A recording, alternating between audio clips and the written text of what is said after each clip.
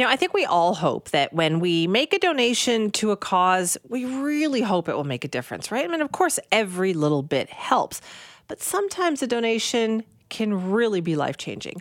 And that's what we are hearing about with this $20 million donation from the Diamond family to St. Paul's Hospital.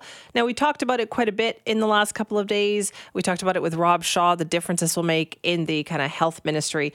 It's going to mean a whole new way of dealing with addiction and treatment, something very different from the way the current system deals with addiction. And it's inspired by the Diamond family's own story. So let's learn about why this is so unique and special. Dr. Shona Nolan is with us now, head of Providence Healthcare's Division of Addiction at St. Paul's Hospital and a clinician scientist with the BC Centre on Substance Use. Dr. Nolan, thank you so much for joining us. Good morning. How life-changing is this donation going to be, do you think? I mean, it's incredible, to put it bluntly. This is a significant investment in a new way of offering substance use care and services. And I know myself and my team at St. Paul's Hospital is so incredibly grateful to the Diamond family and foundation. Their generosity and commitment to addressing substance use disorders has really been the catalyst in terms of allowing us to approach how we can offer addiction care in a better, more effective, more evidence-informed way. And why is it so personal for them? Because just listening to them and reading about it, it is very clear this is personal to them. Yeah, I mean, I think the courage and the bravery that the Diamond family has displayed in terms of sharing their very personal story of their son and brother, Stephen, who died of a fentanyl overdose, is outstanding. And we need to hear more stories like this. The fact that Stephen wasn't able to access the resources that he needed at the time really signifies that there is such a powerful intensity that is associated with the disease of addiction. And really, no matter how much money or resources you have, there are people who just can't escape the throes of it. And so I think, this was really important for them to honor Stephen in a way that they felt as though they could do some good and try to exhibit a system transformation change so that others, families and loved ones can escape the sorrow and the sadness and the grief that they had experienced. So what is going to be different then about this system versus the way we do things now? Yeah, so in our current system, there are addiction services available, but the challenge is that they're really not coordinated in either an evidence-informed or a comprehensive way. And so government has been very good about dedicating resources to expanding both harm reduction and treatment services.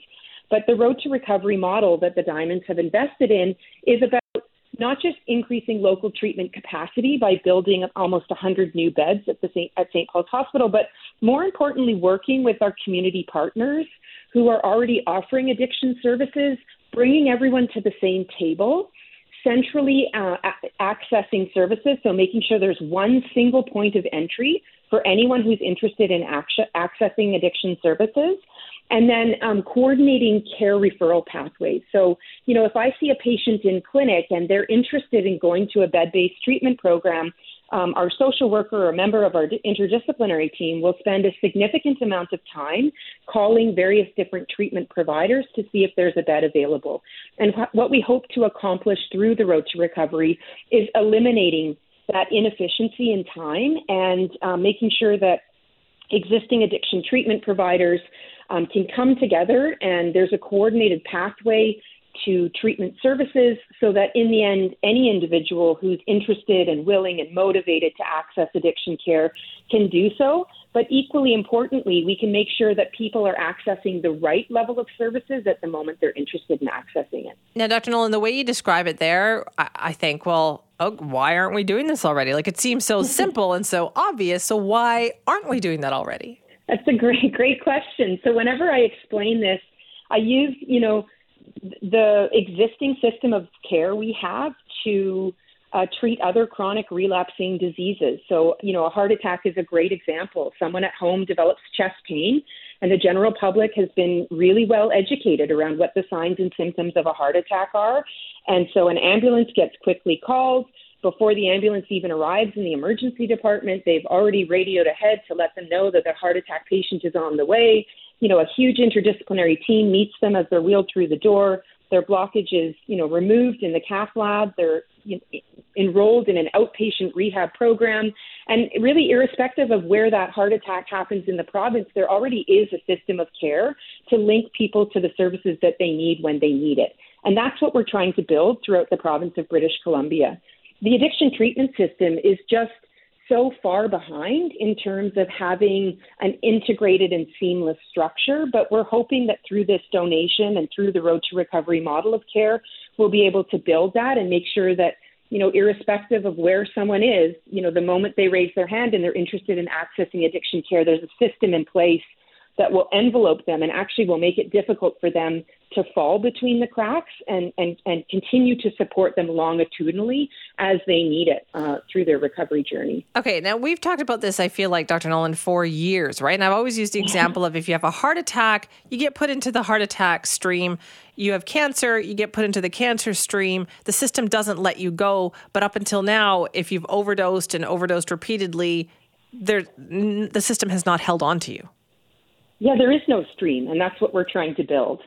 So, there should be a stream similar to heart attacks and kidney disease and critical care conditions. There should be a really robust structure of care. Healthcare providers who offer substance use services across the province should be linked and networked in some official way. And, there should be ongoing work between each of the different health authorities to make sure that people can access the type and level of services that they need. Do you think this could be a model then for a bigger rollout here? Oh, absolutely. I mean, I think one of the advantages of the new Road to Recovery model is that we're working with the BC Centre on Substance Use to undertake a parallel evaluation. And so we will be collecting data and using that data to inform as we move forward what's working, what's not working, how do we need to pivot.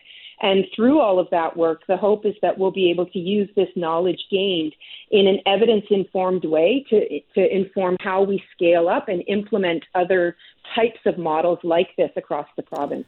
How long until this gets up and running, Dr. Nolan? How long before somebody will feel the impacts of this?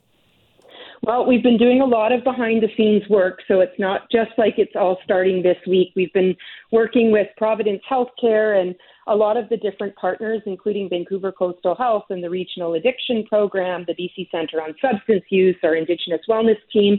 It's been ongoing for, a while now, and we are hopeful that our first beds will start to open in the fall of this year. The 100 new beds or 95 new beds will be opened in a phased approach.